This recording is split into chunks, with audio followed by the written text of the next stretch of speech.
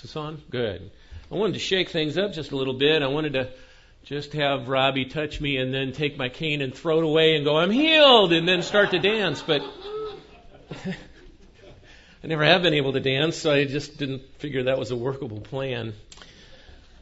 All right, well, before we begin, let me give you just a personal testimony. You know, Job asked, shall we accept good from the Lord and not evil also? And the answer to that question is, of course, no.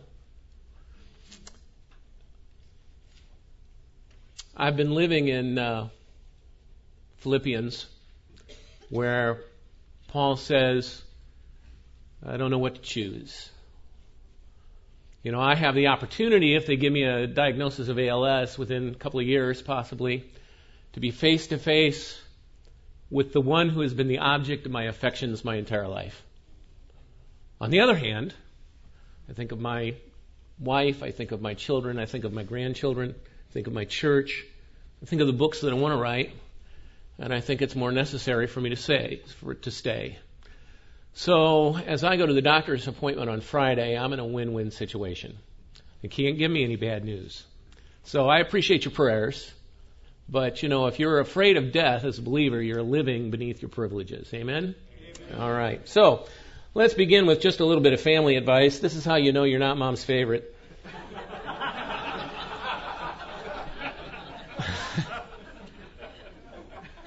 All right. Well, I am the pastor of Washington County Bible Church in Brenham, Texas, which is a very little church in a little town. In our church, the average age is deceased. And our topic today is Ancient Future Faith and the Spiritual Formation Movement. Now, many of you probably have not heard of this. This is one of those topics that's somewhat esoteric and yet is everywhere. It's like one of the, nobody drives a purple Volvo until you buy one, right? And then they're everywhere on the road. You know that phenomenon, right? When you start looking for this, it is everywhere. It is one of the big movements in the Christian church today. So let's talk about this. Well, why should we talk about this?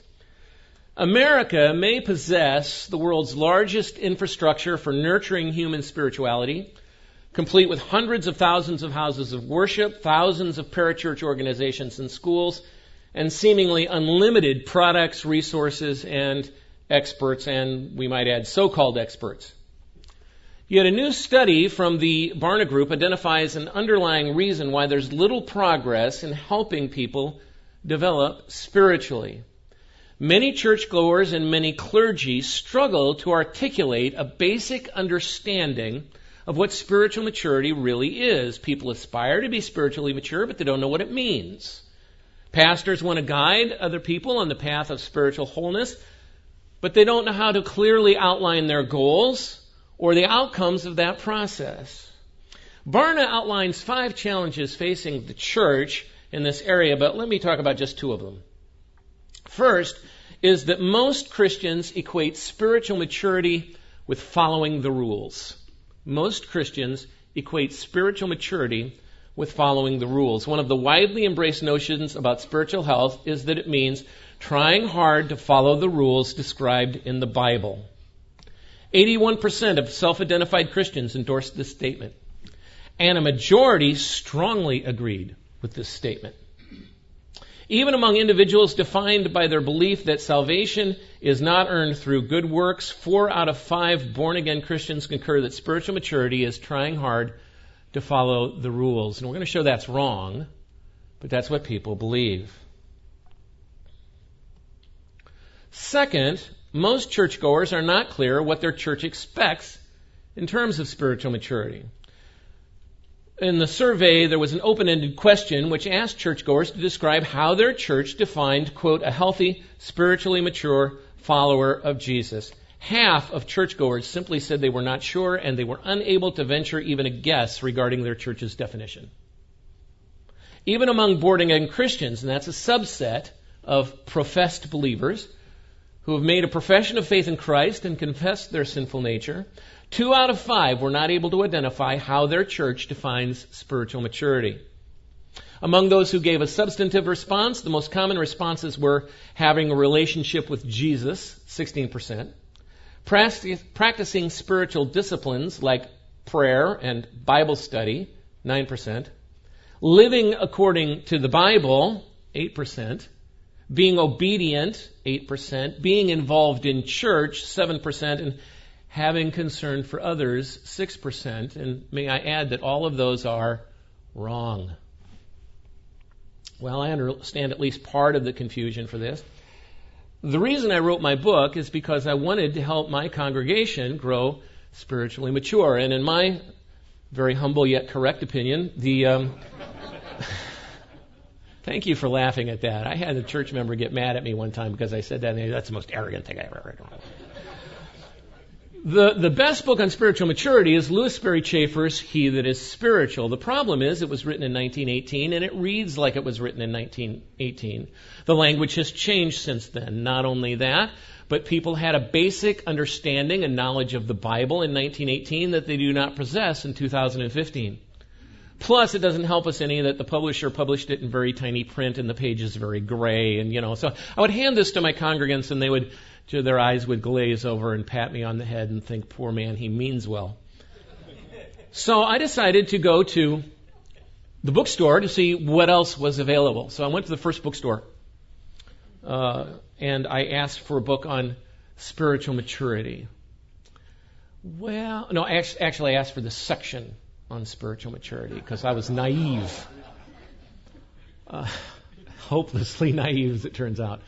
Well, we don't have one of those sections, but they're kind of in the Christian living section in the back of the store. So I go to this wall where they didn't know where to put everything else, and I started rummaging through. And it was by author, not by topic. And after about an hour and a half of meticulously going over the shelf, there was nothing there. So I went to another Christian bookstore. And I walked in, and there was a perky young lass of about 8 behind the counter. And I said, I would like to talk to someone who really knows the library here so that I could find a book. And she goes, well, I can help you. And I said, really, though, I want somebody familiar with the contents of the store. No, really, I can help you. Okay. I would like a book to teach me how to become spiritually mature. And she went, her face darkened. She got her computer, click, click, click, click, click, click, click, click. No. No. Oh, here's one. It's called, oh. And I said, is there a problem? And she said, well, we have one called Be Mature, but it's in our commentary section. And I said, okay, and that's a problem because, well, she said with the most condescending smile, that means you'd actually be dealing with the Bible. I'm not making this up. I can't make this up. So I go to another bookstore, and I ask to speak to the manager, and I say, can you help me find a book on spiritual maturity? And it's like he'd never heard this term before. I said, growing in Christ, being mature believer, spiritually mature, and I'm throwing out all these synonyms that I can think of to try and help him. And he went, oh, you mean spiritual formation. I said, whatever. So he takes me to the front of the store, highly placarded with various things, and I began to look. And at this time, I felt, well, let me read you just a little bit from Lewis Carroll's Through the Looking Glass. What is it you want to buy? The sheep said at last, looking up for a moment from her knitting. I don't quite know yet, Alice said very gently. I should like to look all round me first, if I might.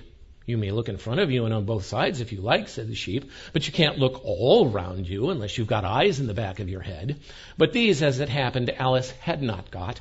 So she contented herself with turning around and looking at the shelves as she came to them.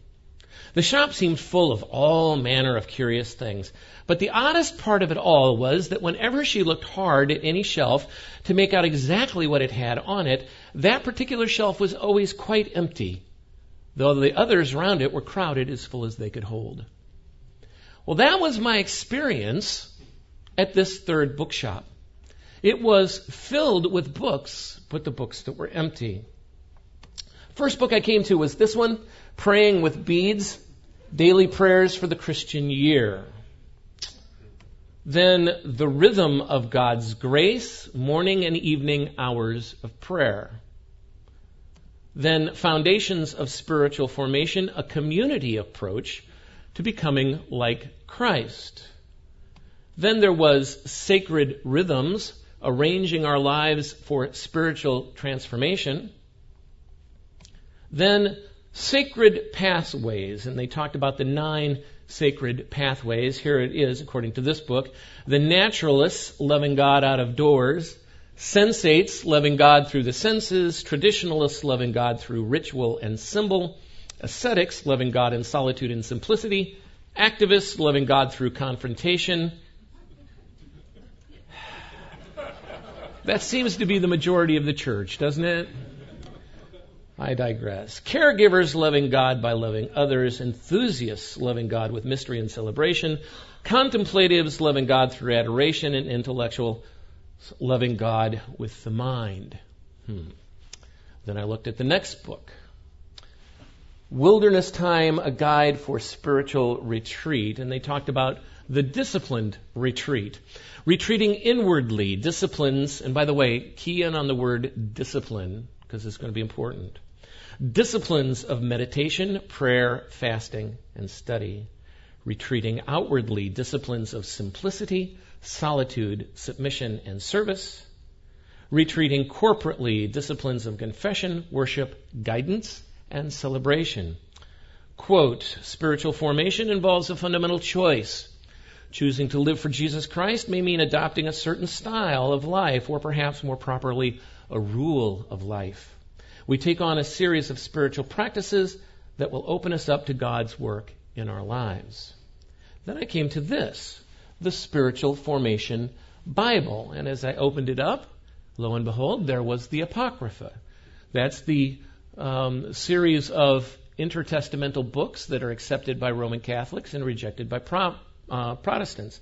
The additions to Esther, 1st and 2nd Esdras, Judas, 1st and 3rd Maccabees, Psalm 151, the Wisdom of Solomon, Ecclesiasticus, Baruch, the Letter of Jeremiah, the Prayer of Manasseh, Tobit, and then additions to Daniel, including Bel and the Dragon and a few others. And I began to turn around and look and see, did I wander into a Roman Catholic bookstore here? What has happened? And then I came to this book. Return to Rome, why the president of the Evangelical Theological Society left his post and returned to the Catholic Church. And they were talking about, of course, Dr. Francis Beckworth, who resigned as president of the Evangelical Theological Society in May of 2007 and entered his submission to Rome. So what's happening in evangelicalism that has caused this return to Roman Catholicism, and how has it affected our views of spiritual maturity? Well, to answer that question, we have to talk about this guy, Robert Webber, died in 2007. He was raised in fundamentalism. He taught at Wheaton College. His father was a pastor and deeply involved in the fundamentalist modernist controversy in the 20s and 30s. His father-in-law, interesting, was Harold Lindsell, the author of The Battle for the Bible, published in 1978. You'll remember that was a book crying and defending the inerrancy of the Scripture, particularly in seminaries, using Fuller Seminary as an example. He graduated from Episcopal, Presbyterian, and Lutheran seminaries, and his church association since the early 70s was an evangelically oriented Episcopal church. He played a key role in the Convergence movement. That's a move among evangelical and charismatic churches in the United States to blend charismatic worship with liturgies from the Book of Common Prayer and other liturgical sources. He is also the founder of the Robert E. Webber Center for the Ancient Evangelical Future. He wrote this book, Ancient Future Faith, and that's the name that's been given to this movement, Rethinking Evangelicalism for a Postmodern World. Rethinking Evangelicalism for a Postmodern World.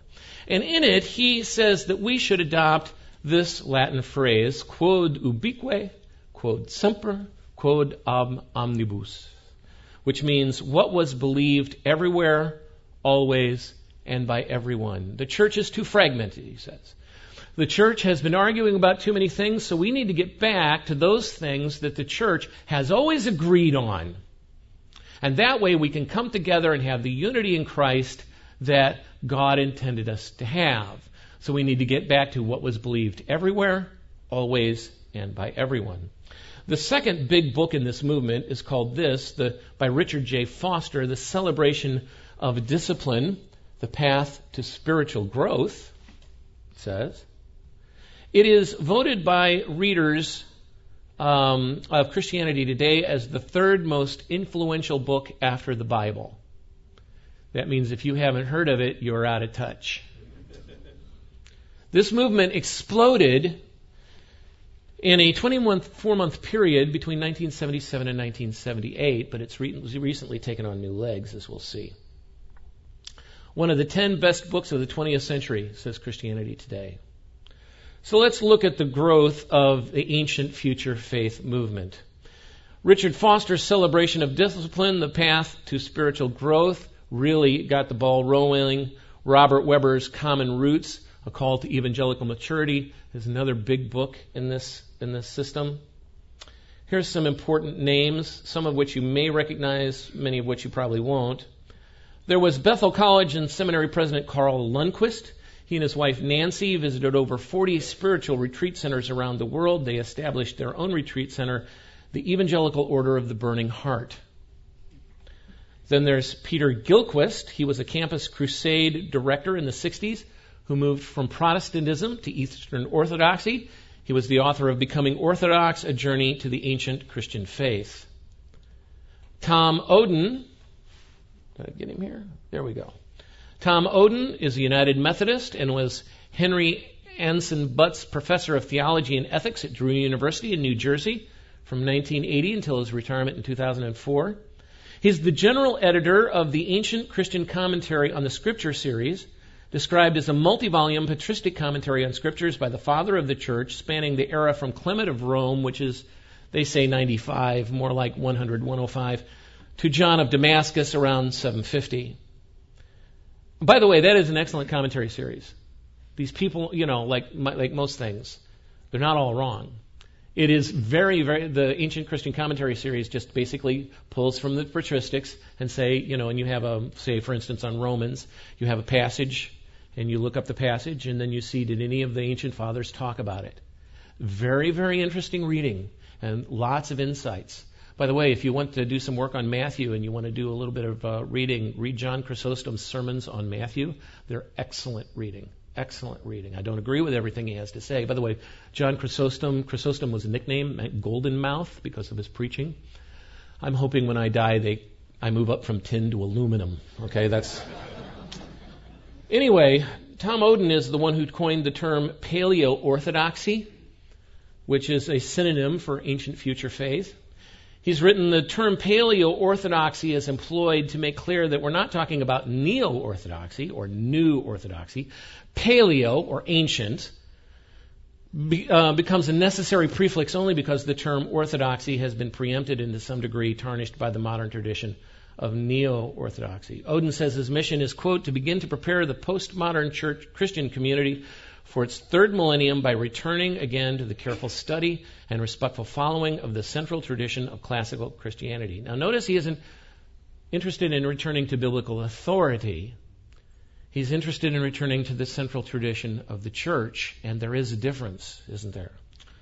Then there's Donald Bloch, who died in 2008. He was a noted scholar from the United Church of Christ in 1957 until his retirement in 1992. He was professor of theology at University of Dubuque Theological Seminaries in Dubuque, where he continued as professor emeritus. He characterized himself as a progressive evangelical or ecumenical orthodox, criticizing the excesses of both the theological left and the right. He often decried the abandonment of traditional values among the left, but also the ugly reactionary habits of some conservatives. Thomas Howard, interestingly, was raised in a prominent evangelical home. His sister just died today, or yesterday. His sister is well-known author and former missionary Elizabeth Elliot. He became Episcopalian in his mid-20s, then entered the Catholic Church in 1985 at the age of 50. He was an English professor at Gordon College and then at St. John's Seminary. He's considered an expert on the writings of C.S. Lewis, who, by the way, was also an English professor. Now, I hope you noticed as we began to work through this that a good majority of these people come from fundamentalist backgrounds. In other words, they're coming from churches like this one and churches like yours. So how did this happen? Why this flight from fundamentalism to something entirely different? Well, of course, these things don't take place in a vacuum.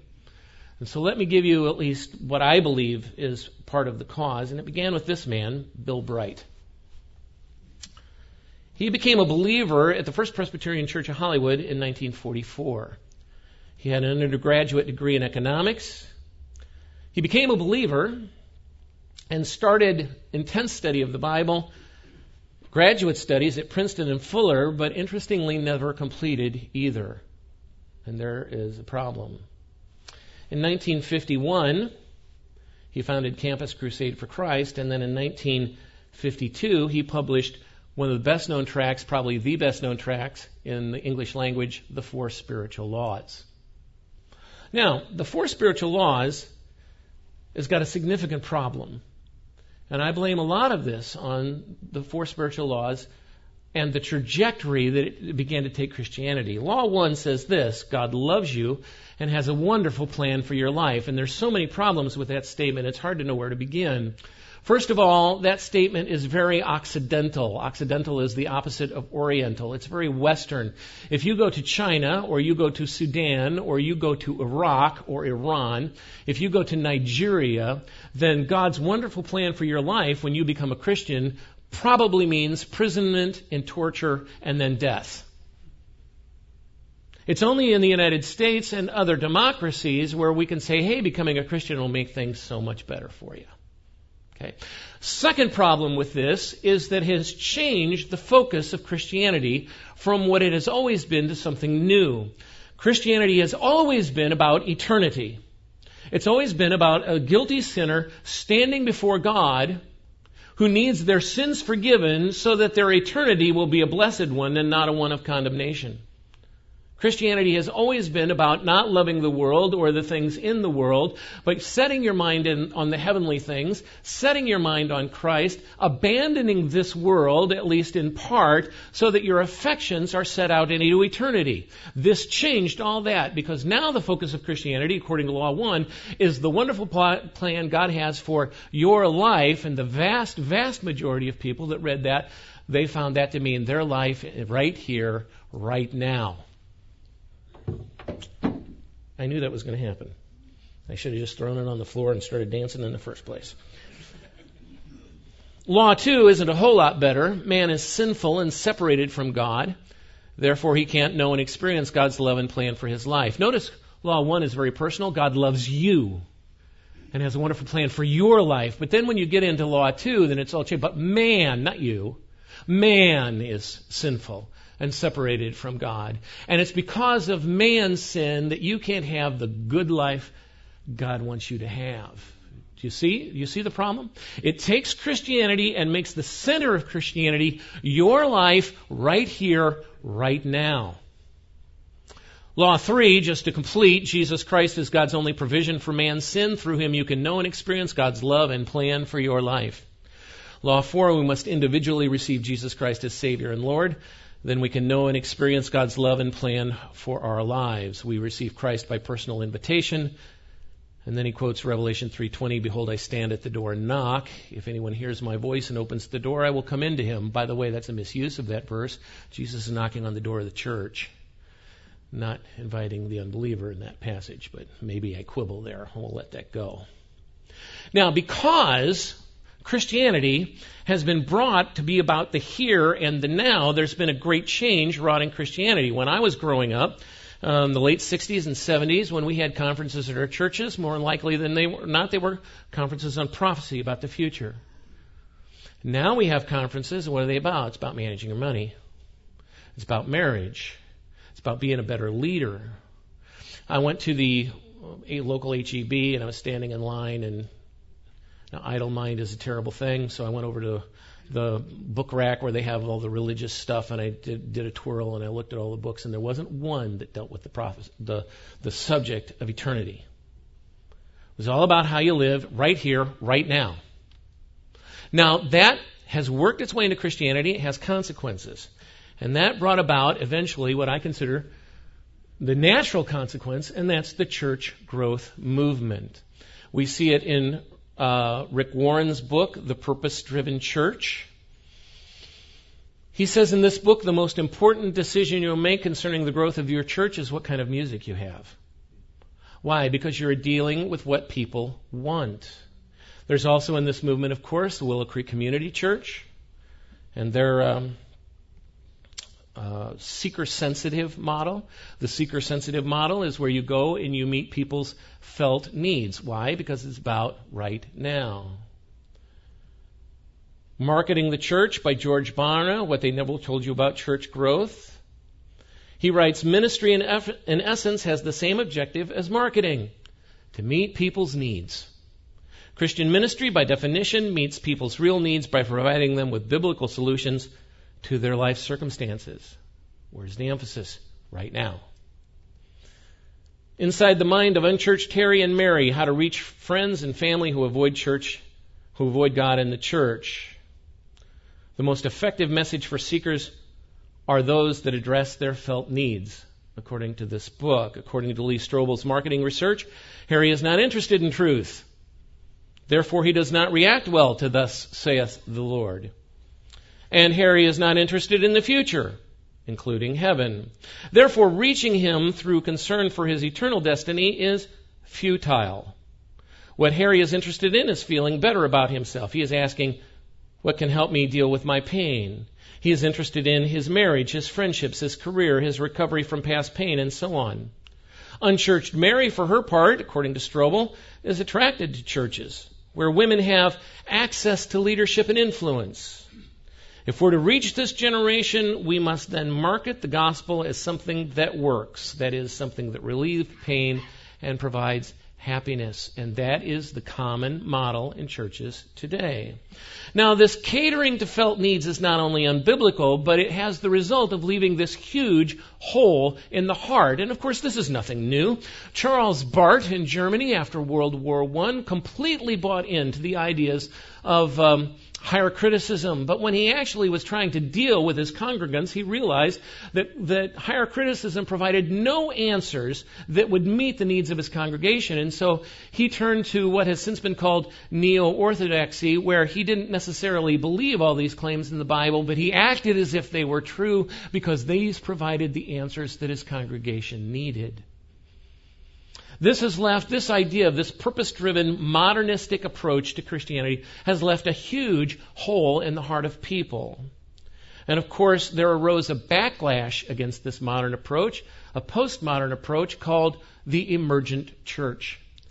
The emergent church said we need to get rid of the computer-generated models, we need to get rid of all the market research, and we need to just let people do their own thing, evidently. I mean, there wasn't a whole lot to it, except that those guys are wrong. Now, the reason I bring this up is because we've gone through this review of contemporary Christianity culture is because the emergent church has been experiencing a massive change within it that is in line with our topic. Brian McLaren is the most recognizable name in the emergent church movement, and he singles this book that he wrote, Finding Our Way Again, The Return to the Ancient Practices, signals a shift, or at least a new emphasis within emergent churches toward ancient practices of earlier periods of church history. What seems to have precipitated this renewed interest in ancient practices and mysticism is the recognition that the emergent church movement is in need of roots. Now, as usual, McLaren believes the church has lost its way because of refusing to follow God's leading. The church has become proud and unteachable, but fortunately there's a few, quote, humble and teachable people, can't imagine who he's talking about, who are pointing out the right path. Quote, when the community of faith realizes it's lost its way, it begins looking forward by looking back. It looks back to its ancient practices to help it reset its future course. Now, I agree with Maclaren. The church has lost its way, but he's looking back to the wrong source. He should be looking back to the Word of God, doing careful exegesis, but instead he's looking back to the traditions of the church. This means that the church, in order to find its way again, must look to and adopt the early church fathers, not the New Testament church as recorded in Scripture, to adopt the early church traditions and rituals, especially the 7 ancient practices of fasting, pilgrimage, common daily prayers, a weekly day of rest, annual holy days and seasons, tithing and sacred meal, as they find fulfillment in the threefold way. Remember this now, the threefold way of purgation, illumination, and union with God. We'll see that again in a moment. Now, according to Weber, he says it may be broadly said that the story of Christianity moves from a focus on mystery in the classical period to institution in the medieval period, to individualism in the Reformation, to reason in the modern era, and now in the postmodern era, back to mystery. And this is the way he defines it. The primitive church is the New Testament church, the first century. The ancient or classical is from 100 to 600.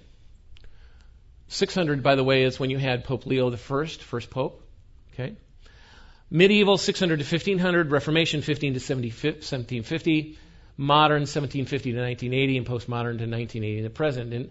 And Weber would argue that the zenith of the church was the ancient or classical period, 100 to 600. Not the New Testament church, but the ancient or classical church. It's vital to note that the starting point for ancient future faith is not the apostolic era of the first century, nor of the New Testament documents. It's the classical stage.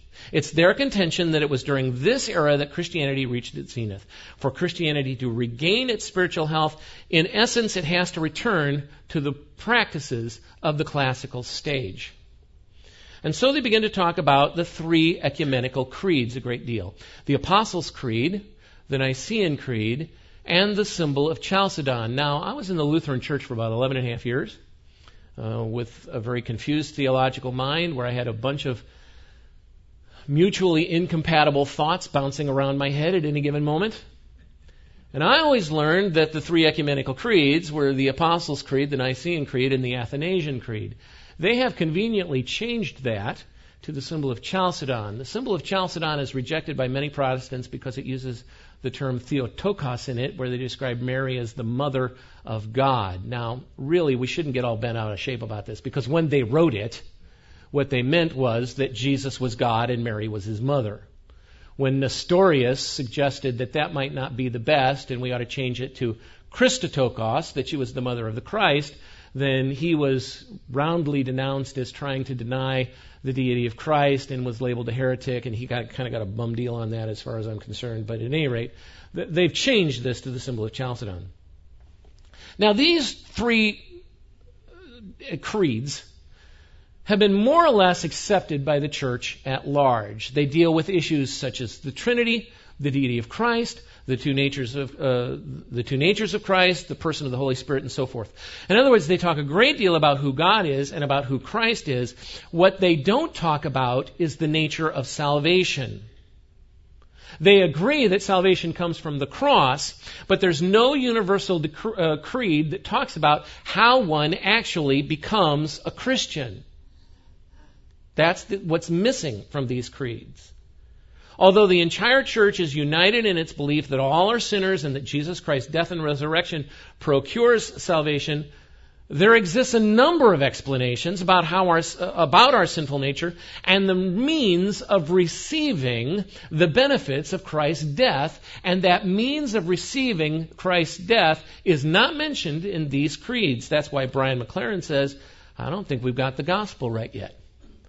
What's it mean to be saved? None of us have arrived at orthodoxy.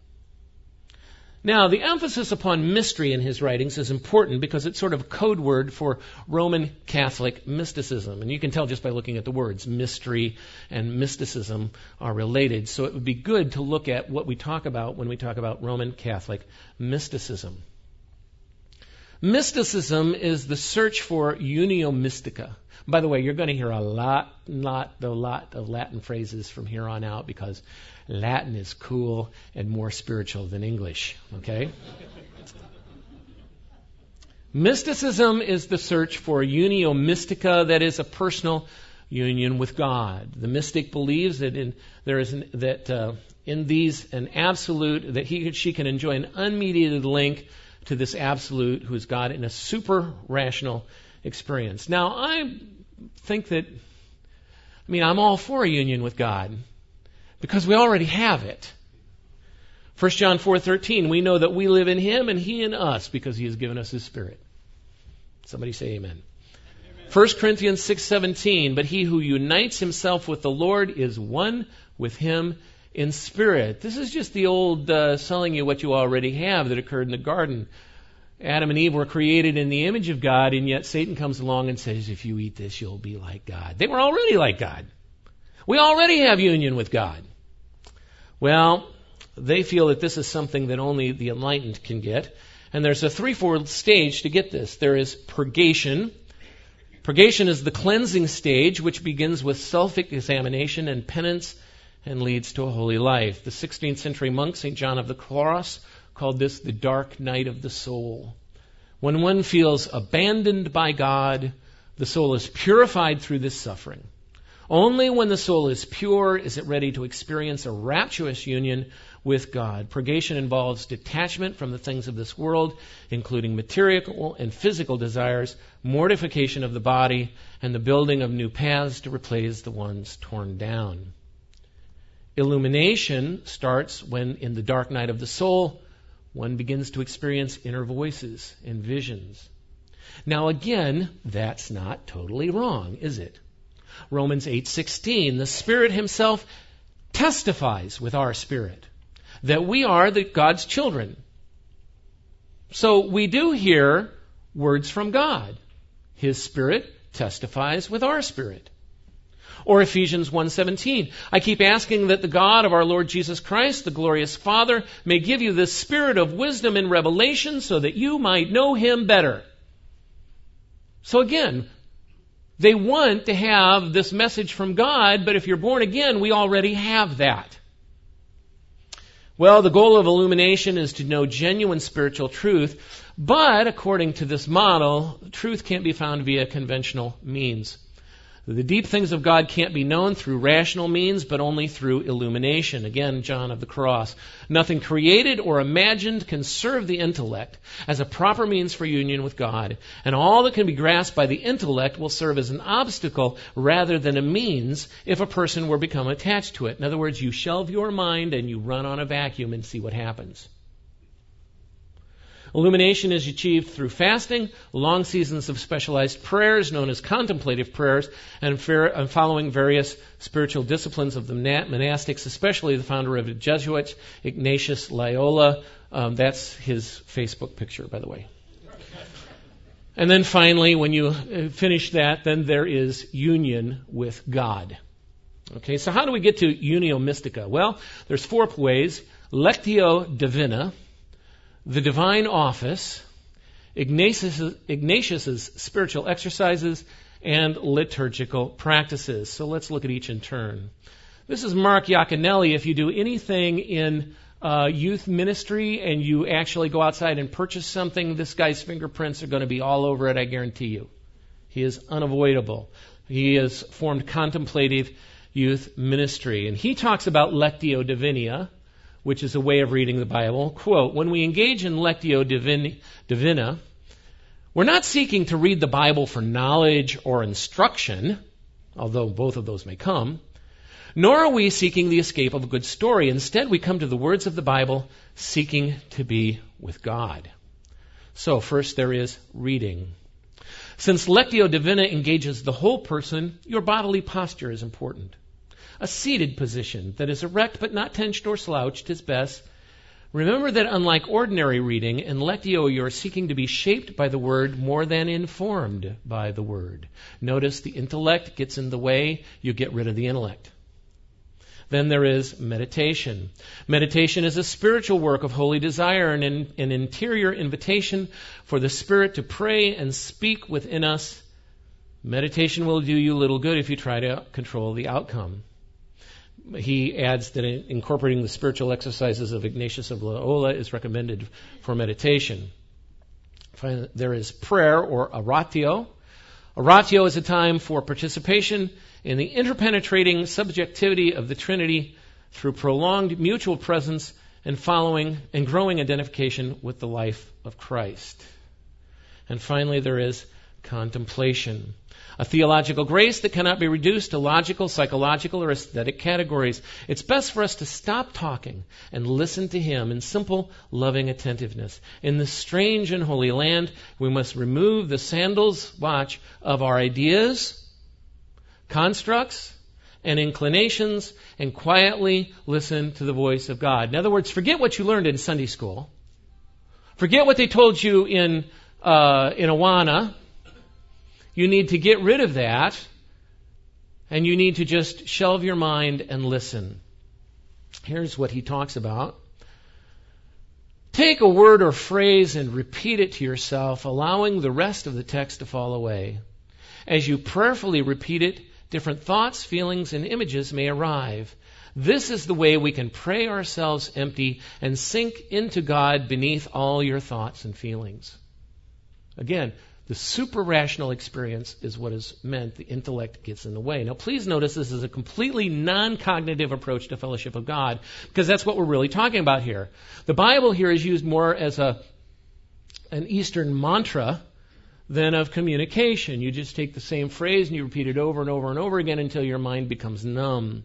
In Lectio Divina, the reader does not approach Scripture in order to grasp understanding of what God has communicated and to apply it. Instead, it's a super-rational experience in which God speaks to an individual beyond the written page in imaginative and non-cognitive ways.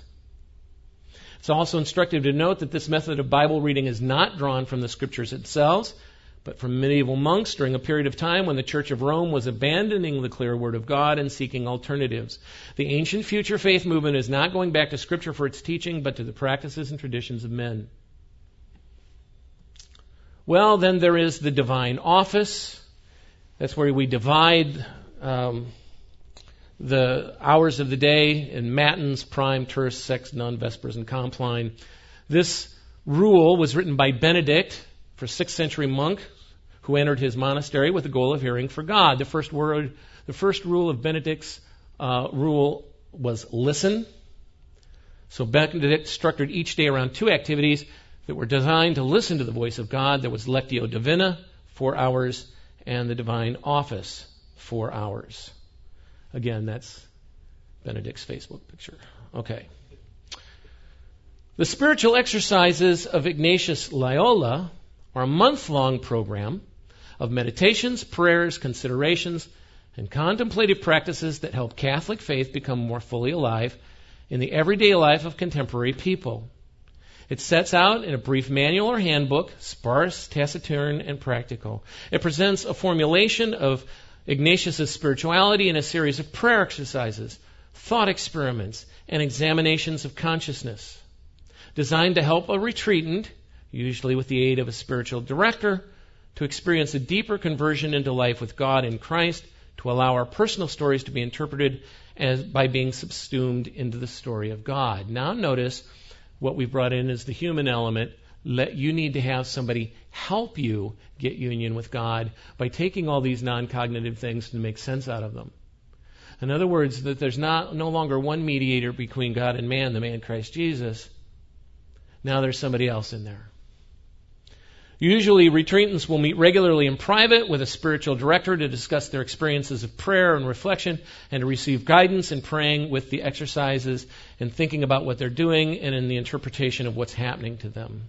And so we see things, although not found in Scripture, practices like the rosary, prayer ropes, stations of the cross, icons, incense, making the sign of the cross, use of crucifixes, labyrinths, Benedict chants, and so forth are used. Here's a prayer labyrinth. That's one of the exercises. That's not a maze. A maze is a tour puzzle in the form of complex branching passages with a choice of path and direction. A labyrinth is a single path that has only one path to the center. There's no choices to be made. You just follow it. A labyrinth has an unambiguous through route to the center and back and is not designed to be difficult to navigate. As with other pagan cultural practices, the prayer labyrinth was adopted by the church across Europe during medieval times, often being used as a means to meditate, pray, and connect with God in a higher spiritual way. Numerous cathedrals in Europe have prayer labyrinths embedded into their floors. The widest accepted prayer labyrinth in the church was the 11th Circuit Labyrinth, which is more symbolic of Christ's cross with its 4 quadrants, and grace being symbolized by the never-ending path to the center and back, allowing the pilgrim to walk the path at his own pace, stop for prayer and meditation as needed. And the goal here is you start and you begin to wind your way through, and by the time you're at the center, you have reached the dark night of the soul. And then when you begin to walk your way back out, you begin to get the illumination that you need, and so that when you end, you are closer to the unio mystica that you seek. Like any pilgrimage, the prayer labyrinth represents the inner pilgrimage we're called to make to take us to the center of our being. In some Christian circles today, the labyrinth continues to be used as an instrument to facilitate meditation, prayer, personal reflection, etc. So when you walk the labyrinth, the believer meanders through each of the 4 quadrants several times before reaching the goal. An expectation is created as to when the center will be reached. At the center is a rosette design which has rich symbolic value, including that of enlightenment. So, in case you think this is just in Roman Catholic circles, here's a prayer labyrinth in the Matthews United Methodist Church in Greenville, South Carolina. This is a prayer labyrinth in Westward Presbyterian Church in Ridgewood, New Jersey. The Spiritual Growth Committee, which sponsors the labyrinth on the website, says hopes to build a permanent outdoor labyrinth in the future. According to Christianity Today, in short, the search for historic roots can and should lead not to conversion, but to a deepening ecumenical conversation and a recognition by evangelicals that Roman Catholics and Eastern Orthodox are fellow Christians with much to teach us. In other words, if you're witnessing to your Roman Catholic neighbor about how the works of the church will not get you right with God, how there is one mediator between God and man, the man Christ Jesus, how it is your own personal faith, not your baptism as an infant, that causes regeneration, then you have missed the point. According to Christianity Today, we need to be learning from them. Now look, as a Lutheran, I took a lot of things away from the Lutheran Church that I consider very valuable. Just for full disclosure, I do find some liturgical practices meaningful. But that's like saying, I find electricity valuable. I mean, if I, stick a fork into the electrical outlet, I might not find it as valuable as if I used it the proper way. I find, for instance, on Good Friday to have a tenebrae service where every word of the service is just reading from the Word of God and the extinguishing of candles until it gets darker and darker and darker. I find it very emotionally moving. So I'm not discarding liturgical practices just wholesale, a whole hog. That's not my intent. My intent is to show how much bad information is out there about how to grow as a Christian. That's why I wrote this book.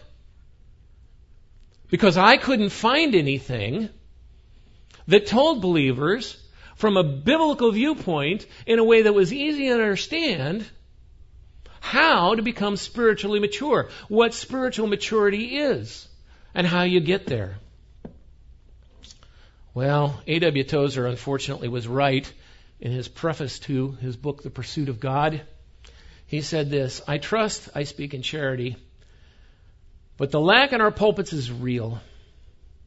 Milton's terrible sentence applies to our day as accurately as it did to his. The hungry sheep look up and are not fed.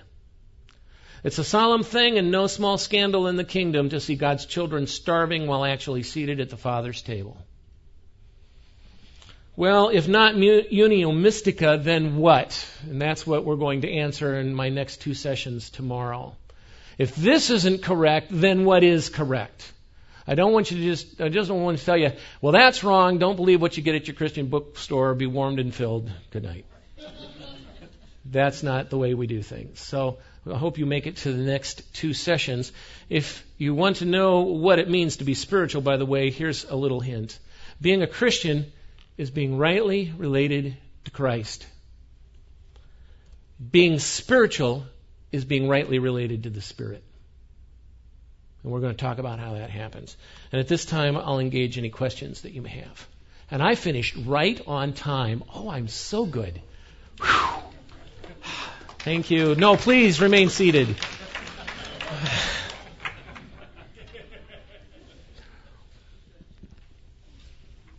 For those of you who were here last year, I got down to about the last 10 minutes, and I'm reading about as fast as any guy can possibly read, and I still didn't get halfway through. So that's why I'm so impressed with myself this year. Yes, I'm very impressed with myself this year. Okay.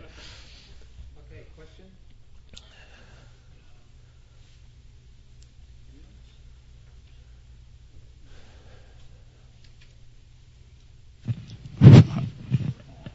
Thank you. Yeah, I have a question about, I find what you're saying very interesting. I happen to have spent some time, and I'm sure you have too, reading G.K. Chesterton, who was an apologist for the Roman Catholic Church.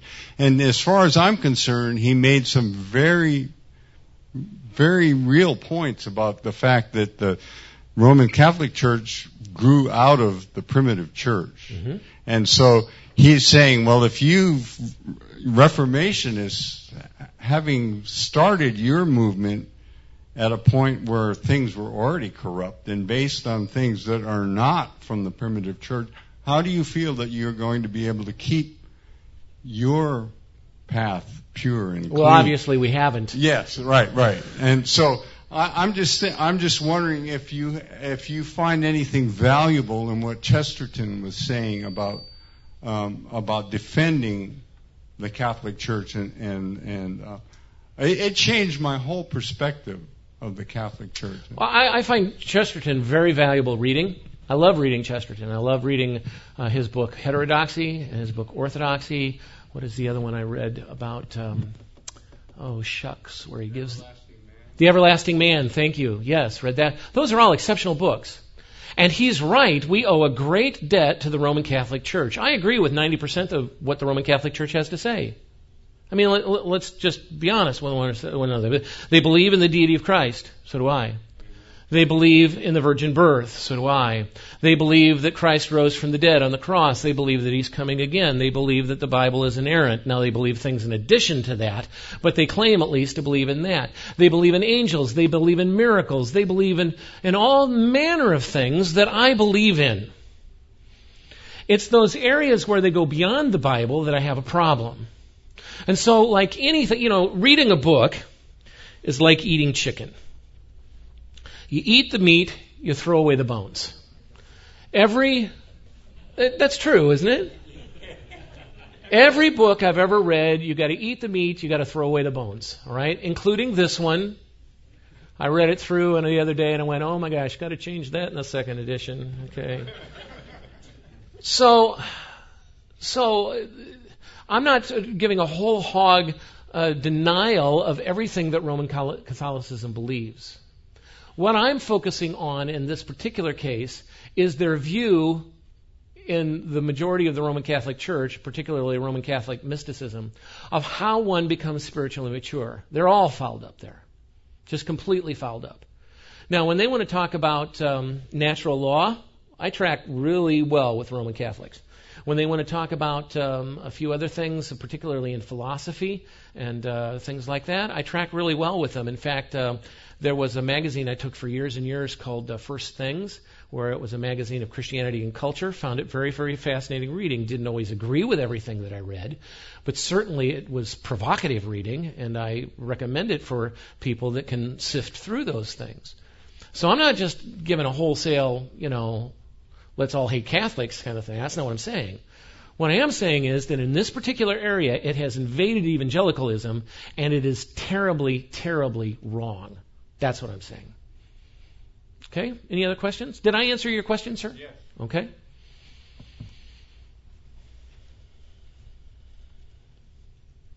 I know what you're thinking. If you don't ask any questions, you get to the cookies quicker.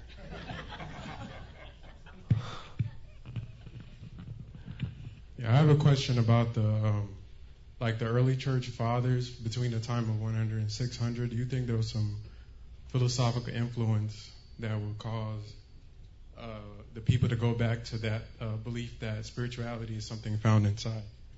Sort of like the influence of Plato and his philosophy on some of the... Oh, yeah, Platonic dualism had a big influence at that time. Because, Plato was huge even in Jewish circles with Philo, trying to bring about Platonism with Jewish theology. So that certainly had a huge influence in the church as well. But I think also that there was a general lack of understanding, a lack of knowledge of the New Testament documents, and there was also a certain amount of jealousy, I think. Because here you have, in the New Testament, you have these miracles that are happening. How many of you have ever seen anybody raised from the dead? Yeah, me neither. Okay, well, that's tough. Let's go a little easier than that. How many of you ever seen anybody cured of leprosy? How many of you spoken in a language that you did not previously know? Okay. So you see what I'm saying? Now all these things are happening, and then at 70 AD, according to the church fathers, they stopped. Do you know when the modern tongues movement, I say modern, but the idea of tongues being an unintelligible language, not a language that's actually known someplace, do you know when that started? 200 AD. Okay? Started in 200 AD because it used to happen. You used to have all these miracles. And now, with the destruction of Jerusalem, these signs and wonders, I'm getting well off the topic a little bit, but the signs and wonders of the Bible, particularly tongues are a sign, not to believers but to unbelievers. And he quotes out of Isaiah, they were a sign to Jews that destruction was coming. That was what tongues was. And then what tongues were? Yeah. I've got an illness. That's my excuse. When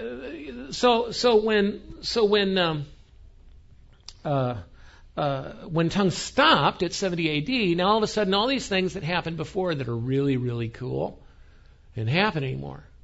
And so now there was a searching after it. And there was also a search to try and be better and different. That's the thing. Why did the Desert Fathers start up? Because they wanted to get away from society. Besides, it didn't help it didn't hurt anything that people looked at you as extra holy. Now, again, I'm not trying to dismiss everything that the Desert Fathers had to say. One of my favorite statements is by Agatho, who was a desert monk of the 2nd century. He said that if an angry man raises the dead... Hang on just a second, Nathan. Or William? Franklin. It's the same thing. Agatho said, if an angry man raises the dead, God is still displeased with his anger. That's very wise. Okay? So I think that some of it was Platonism. Some of it was because I can look cooler than you. Okay? I mean, come on. What goes on in the church now? You know the reason I can't have a big church with young people? Because I don't have cool hair. That's why. Okay? I know what you're saying. Oh, stop it.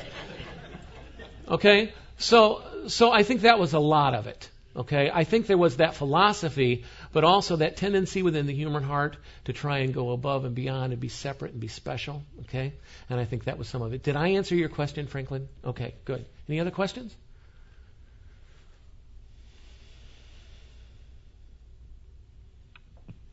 No? Going Must once? have answered all of them, Bruce. Yeah, either that or their eyes are so glazed over that I got nothing. I don't know what this guy's talking about. All right, well, this book is $20.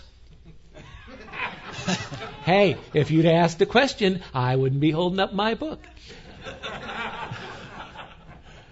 This book is $20. I made it as readable as possible so that the average person with no theological background at all can go in this book and read how to become spiritually mature, what it means, what it is, how do you attain it. It's back on the back. I don't have the big budget of, let's say, Dean Ministries. So I'm going to put an envelope back in there, stuff a $20 bill in it, and take a book. Okay? That's the way it works here. I trust you.